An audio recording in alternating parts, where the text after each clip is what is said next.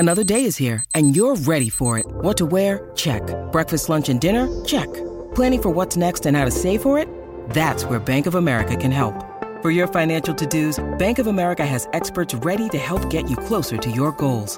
Get started at one of our local financial centers or 24/7 in our mobile banking app.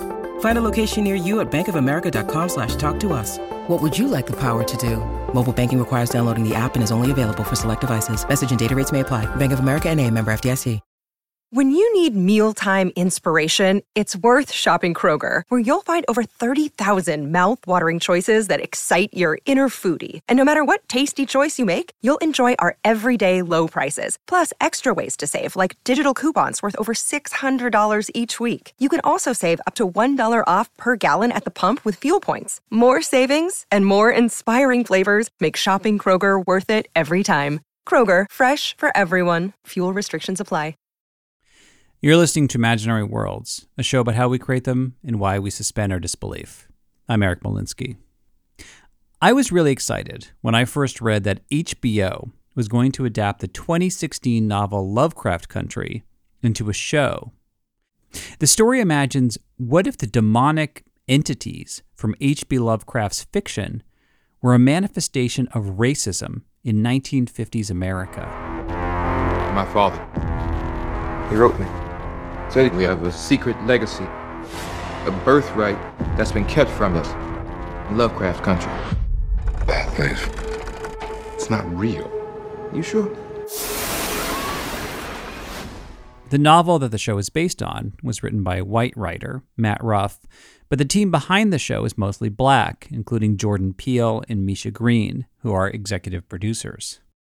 And Lovecraft Country isn't the only work that reimagines Lovecraft's world from the point of view of people of color. AMC is developing a show based on the novella The Ballad of Black Tom, where the writer Victor Laval reimagined a classic Lovecraft story from the point of view of a black protagonist. N.K. Jemisin's most recent novel, The City We Became, uses Lovecraftian horror as a metaphor for white gentrification. There's even a role-playing game called Harlem Unbound by Darker Hue Studios, which takes the popular role-playing game Call of Cthulhu and reimagines it with black protagonists. What's so interesting about this trend is that Lovecraft himself was exceptionally racist. So why does his work feel more relevant than ever to the people that he feared and despised? Well, before we get into that, let's back up in case you don't know much about Howard P. Lovecraft. He was born in 1890. He came from an upper-class, waspy family in Rhode Island, but they fell on hard times. He always resented his family's loss in social status. He was also very eccentric, suffered from massive anxiety and depression. And his horror stories appeared in pulp magazines like Weird Tales. And within that community of pulp magazine writers, he was very well respected, but he was hardly famous. When he died at the age of 46 in 1937, he could have been forgotten. But his mythology is really compelling. His most famous creation is Cthulhu, a gargantuan monster with a head of an octopus and wings like a bat that sleeps under the sea.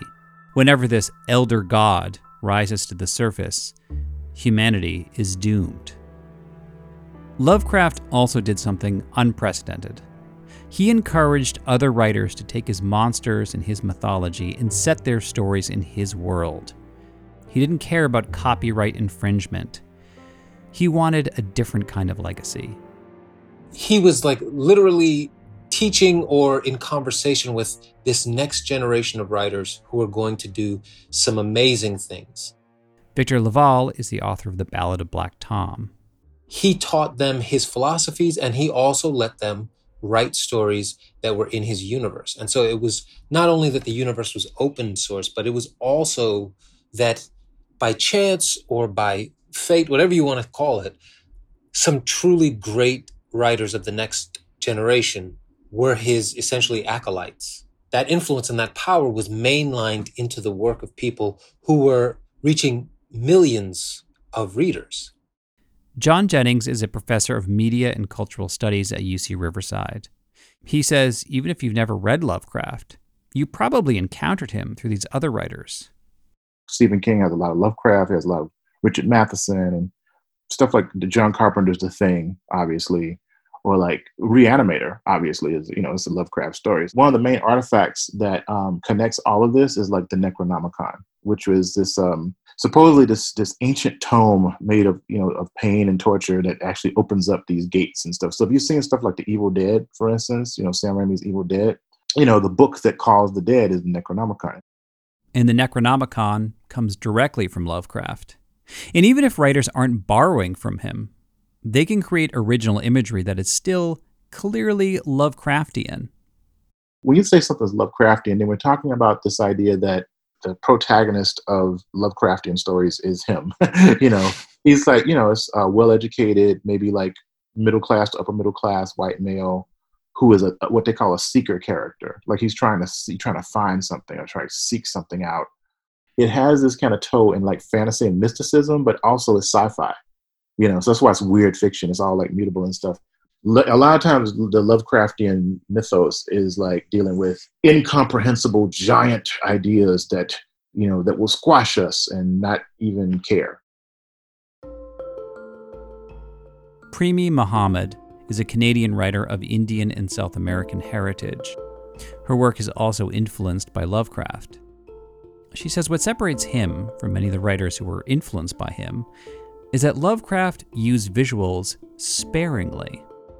In most cases, Lovecraft doesn't describe a ton about what these things are or look like. You're left kind of to your own devices to imagine this thing like, we saw an alien, and in the seconds before it crammed itself into the alien cube, we got a good look at it, and it was so horrifying that all my friends went mad. Luckily, I didn't go mad, which is why I'm writing the story. And you're like, oh, really? What did it look like? And there's Lovecraft like, well, it was pretty bad, okay?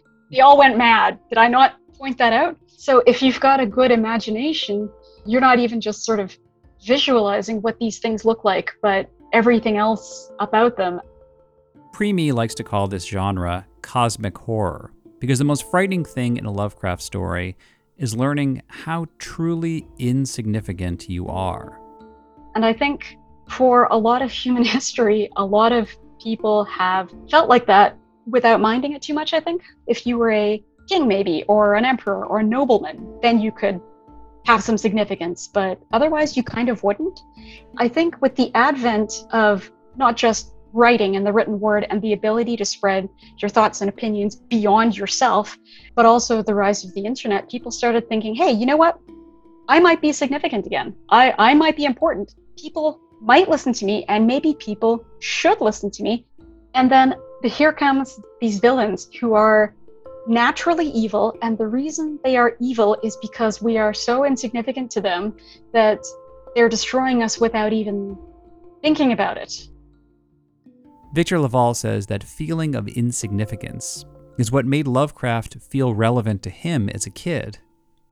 And I think 10, 11 years old is the time, I think, when you feel, or at least when I felt, incredibly powerless, and like everyone and everything in the world was in control of me. And all I wanted was to be in control of myself. And on some level, that is the essential story that Lovecraft tells again and again and again.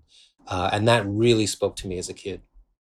As a black kid growing up in a diverse neighborhood in New York City, he did not become aware of how the rest of white society saw him until he was a little bit older.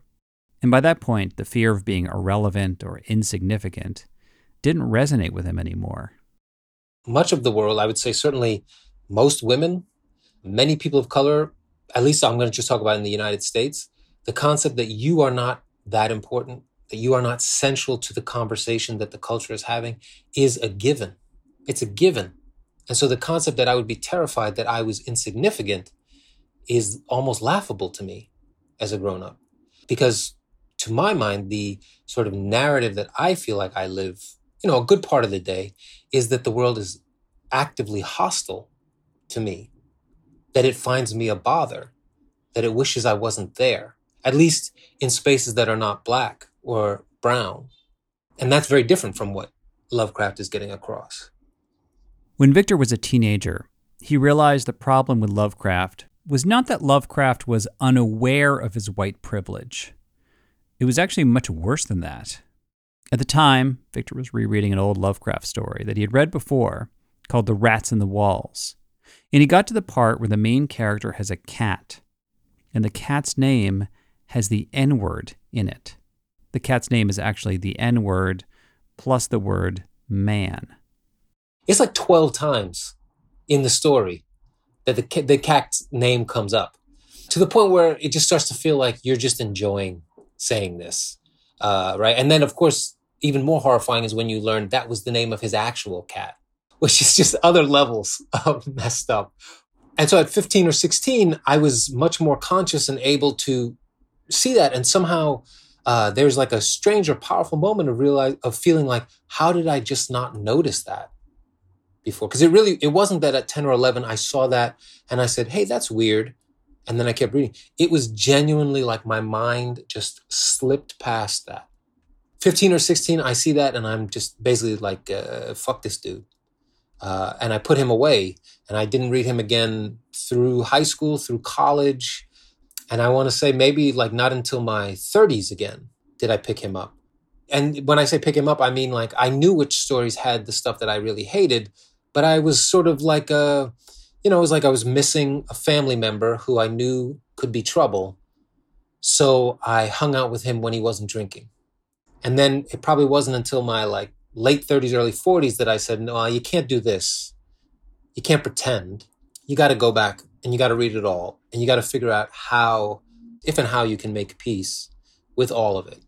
And then when I read all of it again, I started to feel like, okay, I can see the ways, much like with family or friends, I can see the ways that I have to call out what's bad and still be able to embrace what I love. We live in the era of cancel culture.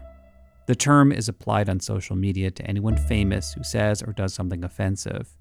In some cases, what's jarring is that the work of these creators was thought to be progressive until their offensive beliefs or actions are revealed. And their fans struggle with whether they can still enjoy these people's work after knowing the truth about them. And there's been a backlash against cancel culture.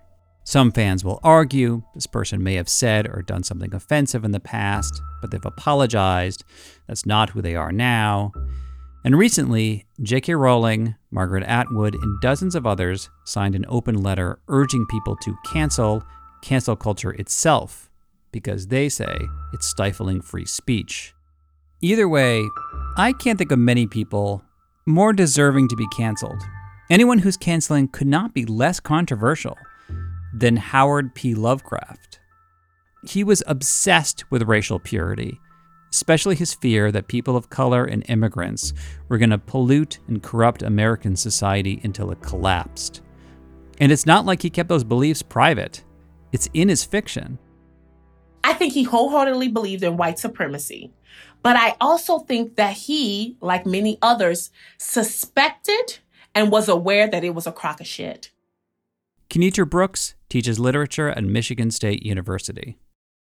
He has an overall anxiety about whiteness and the false nature of its supremacy, and he's anxious about when this will all fall down. So much has been built upon the falsity, the false foundation of white supremacy. There's no way that it can last. There's no way. But because of that falsity, I think that the hold on the power has always been unsure. And I think Lovecraft's talent was that he keyed into that anxiety and that lack of surety about the hold of white supremacy on the culture, on the nation, on even its own peoples. And because of that, I think he was always writing towards that anxiety. Now, one of the reasons why Lovecraft thought that Cthulhu and the other elder gods were horrific is because they see the entire human race, regardless of color, as being unworthy of existence. And that idea terrified Lovecraft, even though it was a fantasy he had made up. But also with the hierarchy, there's always someone higher. And there's always a bigger, badder monster. And that those gods are those bigger, badder monsters. And there is this fascination with them. There's this fascination with when will they come and do their own reckoning? And will they make me as enslaved as they make these other peoples, right? Will they do to me what I do to other people? Because that's always been the anxiety of whiteness, of one day, will folks treat us the way we have treated other folks? And I think that's where the anxiety of the gods come in. Will we now be those that are subjugated as we have subjugated others? A lot of white Lovecraft fans have said we should be able to separate the art from the artist. But they couldn't help but venerate Lovecraft himself. From 1975 to 2015, the World Fantasy Award was a bust of Lovecraft's head. In fact, the award was known as the Howards, until several authors of color voiced their opposition. Now the design of the award is more abstract. It's a tree wrapping around the moon. But, of course, that decision led to a backlash against cancel culture. And I think we have to talk about the different levels of canceling. Are they totally ignored and shunned? Or do we perhaps not revere them? Do we take down the statues as we're seeing, right? We accept that this is a part of our history, but what we're not going to do is have our greatest award have his face. Lovecraft, the person, yeah, let's cancel him. Let's fire him out of a cannon into the sun. Again, Premi Muhammad. With that said, I think his sandbox doesn't necessarily deserve canceling, particularly if there are people of color or women or gay people or poor people or any of the people he hated who can make a focus of why they were so bad and bigoted. I've heard people use the term reclaim, and I don't think that's what people are trying to do. We're not trying to reclaim it. I think we're trying to invert it. We're not trying to recreate anything of his. We're trying to analyze it and see what it was that is interesting about it rather than what's appealing about it. Because I think we're all very much into that space where it's kind of, well, it's better if something's interesting than if it's likable. So how do you walk that line of using the mythology of a racist author to talk about the experience of being a marginalized person? We will find out after the break. John Jennings thinks it can be empowering for a person of color to subvert or repurpose the mythology of a writer who is steeped in racism. In fact, John used Lovecraftian imagery in a graphic novel that he illustrated called Box of Bones. Like, we have a secret character who is a Black lesbian, and she's seeking this box that is filled with, like, supposedly like Black rage and pain, right? And so there's these monsters that live in the box, and so that by itself is already kind of a Lovecraftian like structure. Because here's the thing, I mean, there's things in his work that are useful for us as storytellers, and I don't like cancel culture. I think that is, I don't like shutting someone down. I like having discourse, you know what I'm saying? I understand, like, if it's hurt someone, then we have to understand and unpack what is the system that made that thing happen, instead of like shutting it down. I think that is in some ways, censorship essentially. I don't believe in it. As an artist, I was like, nah, don't cancel it. Engage with it and see what's going on. And also too, one of the things that's a I know this is really petty, but I know he'd hate it. He'd hate for people of color and for people who are not him till he messing with his work, you know what I'm saying? And that's one of the things I dig about it. It's like, yeah, he would hate this. I'm going to do this. John's thinking around this issue was influenced by a nonfiction sociological book called Racecraft, which looked at race as a social construction. The similarity between the term racecraft and Lovecraft's name is a coincidence, but John thinks racecraft could be a good word to describe this subgenre of fiction. This idea of like racecraft, and you mix it with a Lovecraftian, analysis, then you can actually utilize some of the elements from his work and their theoretical underpinnings to create what I call racecraftian horror, where you're actually like looking at the arcane nature of like how race is constructed and how it gets deployed through narratives, and then utilize like the idea of cosmic awe, or like you utilize the idea of the grotesque or different things that Lovecraft is dealing with, but filter it through a critical race studies lens. Premi Muhammad took a racecraftian approach to her novel Beneath the Rising. Like Premi herself, the main character's family comes from Guyana, which began as a British colony in South America. The British brought over thousands of Indians as indentured servants, including her ancestors. And she imagines white imperialism acting like a Lovecraftian monster. To the indigenous peoples of the continent, it's very likely the settlers seemed like cosmic horror. They couldn't be reasoned with. They showed up. All they did was kill. All they did was take over. All they did was try to run you off the land, try to control you, take your children, kill your elders, that kind of thing, so that you couldn't pass on your heritage or whatever, because your heritage had been glanced at once quickly and determined to be worthy of extinction.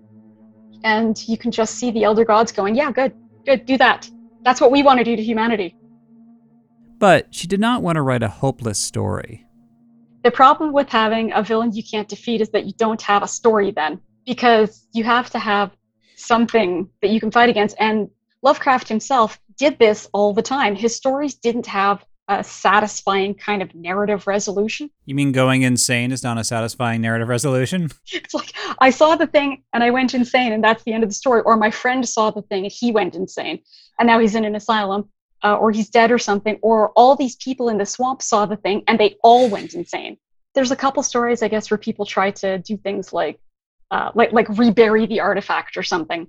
The one I'm thinking of actually is the Dunwich Horror, where those guys go up to the hill with the ring of standing stones, and they've developed that powder that lets them see the Shoggoth, and they make their chant. And that to me seemed like the only story where humanity was able to fight back against something that we had never really been able to fight back against before. That was actually the story I was thinking of for my own book, which was, okay, well, maybe this enemy has been here repeatedly, has noticed Earth repeatedly, has been here before, and in the past there were people that somehow, to some extent, even if not completely, fought back. So that actually turned out to be kind of the gist of the book, is that hope, and then following that hope until all the clues were assembled. Victor LaValle also used racecraftian horror in his 2016 novella, The Ballad of Black Tom, which is based on a 1927 Lovecraft story called The Horror of Red Hook. Victor says he felt compelled to write his book after the murders of black people at the hands of police in 2014 and 2015.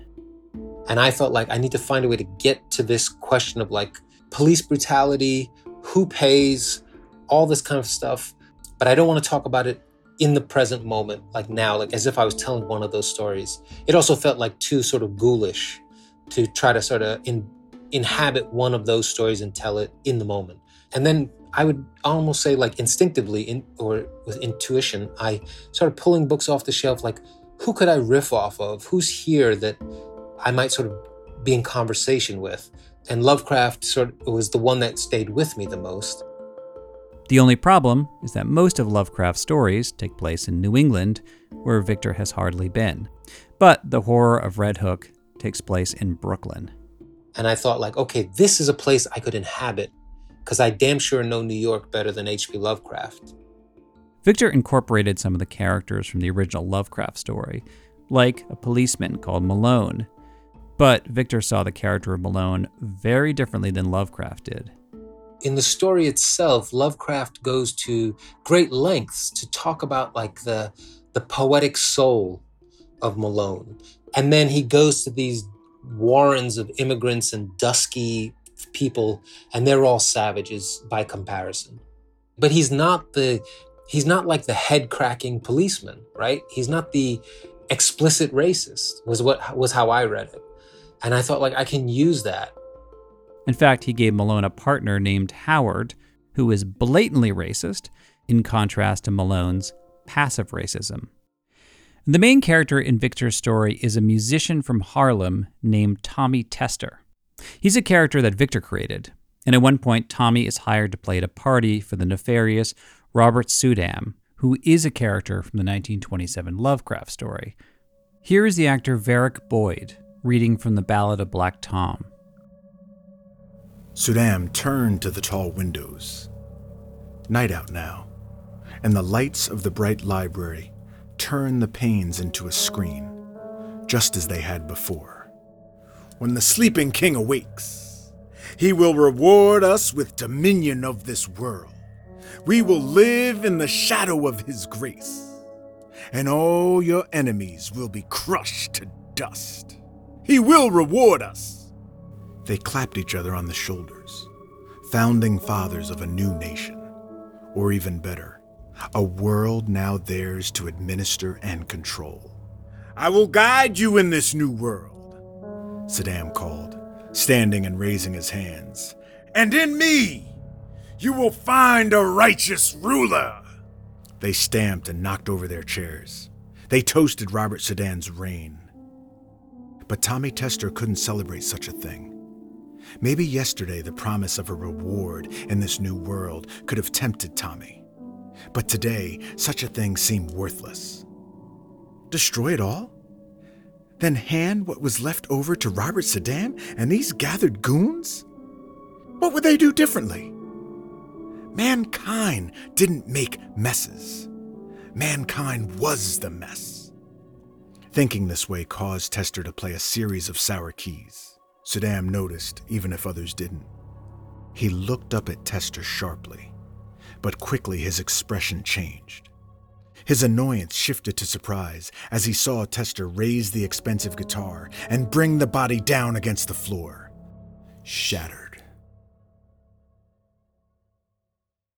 Kenitra Brooks teaches the Ballad of Black Tom at Michigan State, and she thinks it's empowering for her students of color to see that you can reclaim a work by an author whose views are reprehensible.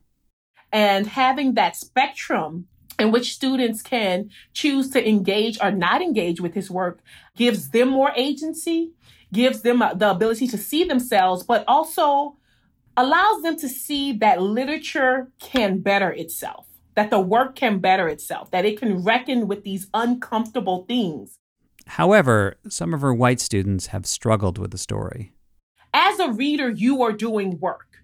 But what we are pushing for is for white folks to now do the work, the identifying work that everyone else has had to do when they've always been the protagonist.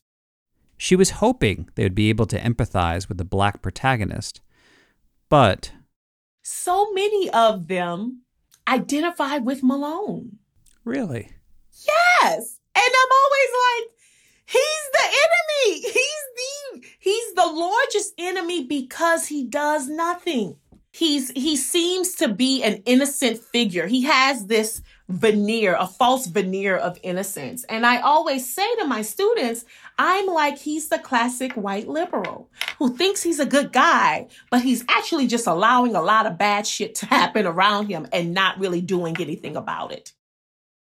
In the Ballad of Black Tom is the vigilante name of Tommy Tester after he's been empowered by Cthulhu. But Cthulhu never has humanity's best interests at heart, and Tommy's quest for justice becomes corrupted. And it's only toward the end of the story, when all has been lost, that gets sort of curdled, and that he begins like his true ballad, which is a song of violence and death and destruction, that in a way is him leaning into the worst stereotypes.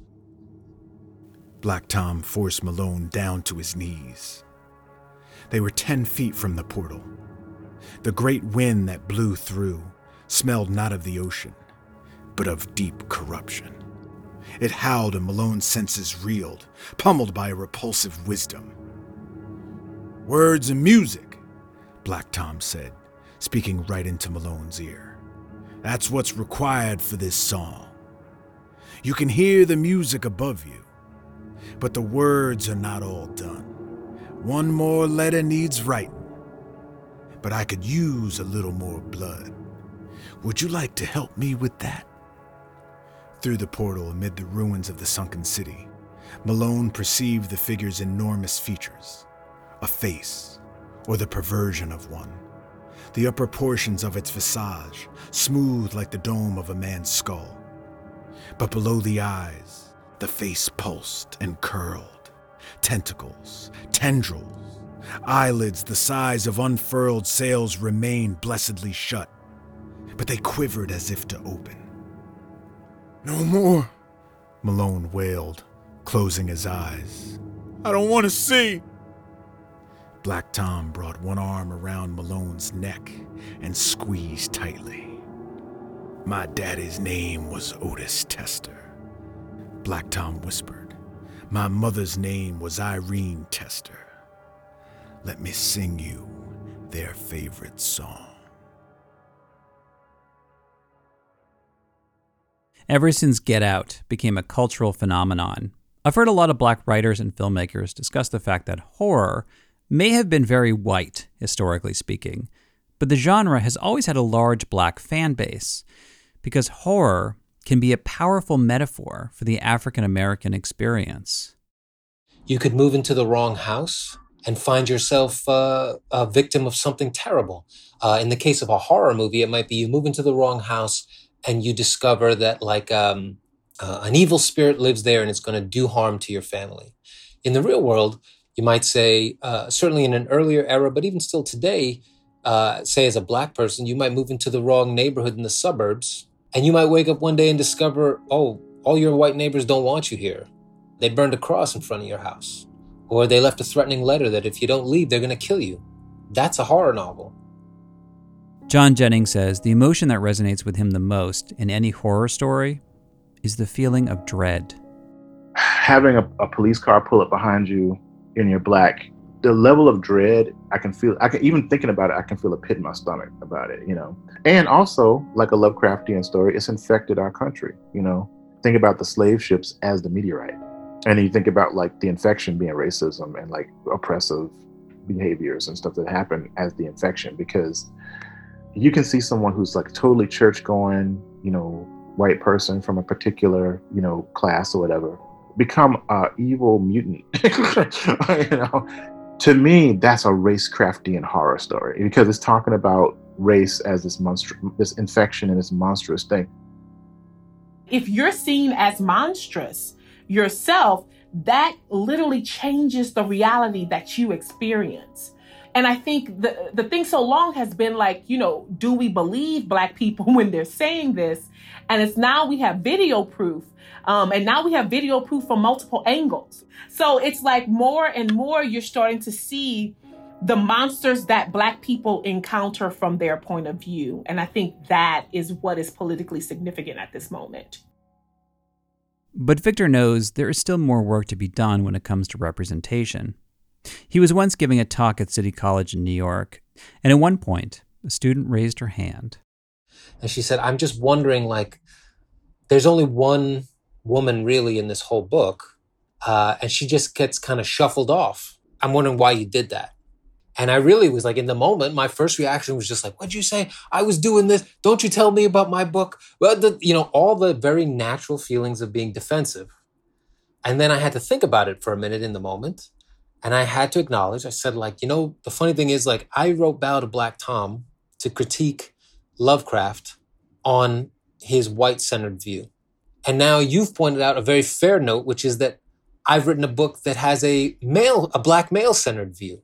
And so the best case scenario, if I'm infinitely lucky, there will be a book in 10 or 20 years that pokes at all the holes that Black Tom overlooked. All the women who are in this world, let's say, or the Chinese immigrants, all these other places. And again, to go back to Lovecraft and the open source, I feel like the best case version is, you're right, I didn't see that, and I really, really hope you'll write that book. Maybe it was a book I can't write. Maybe I didn't have the ability, the talent, the vision to see it. But I think there's room for that book too, and I would devour it. The question of how to separate the art from the artist is an issue we've been grappling with a lot recently. And as a fan, it's hard to fall out of love with an artist's work, especially if that work meant a lot to you when you were younger and it actually helped you find your own voice. That's why I find this approach so inspiring. I've always thought the history of the arts is like a long conversation between the living and the dead. And Lovecraft wanted his mythology to grow beyond him. That's why he gave it away for free. Although he never imagined the type of people that he feared and despised would use his imagery to respond to him. In this conversation these creators are having with Lovecraft, shows that if a work of art or literature is truly great, it can, as Kenitra Brooks said earlier, better itself. And it can become even better than the people who created it. Well, that's it for this week. Thank you for listening. Special thanks to Premi Muhammad, Victor Laval, Kenitra Brooks, John Jennings, and Varick Boyd, who did the readings.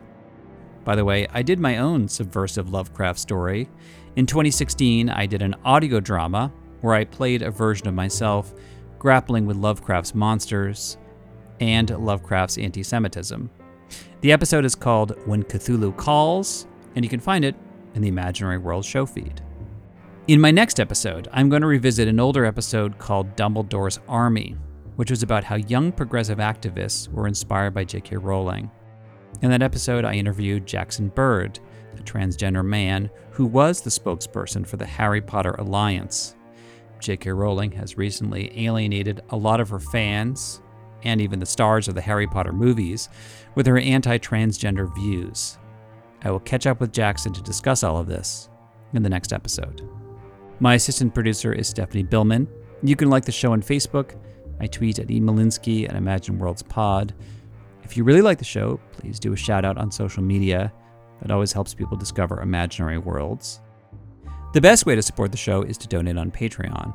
At different levels, you get either free Imaginary World stickers, a mug, or a t-shirt, and a link to a Dropbox account, which has the full-length interviews of every guest in every episode. You can learn more at imaginaryworldspodcast.org.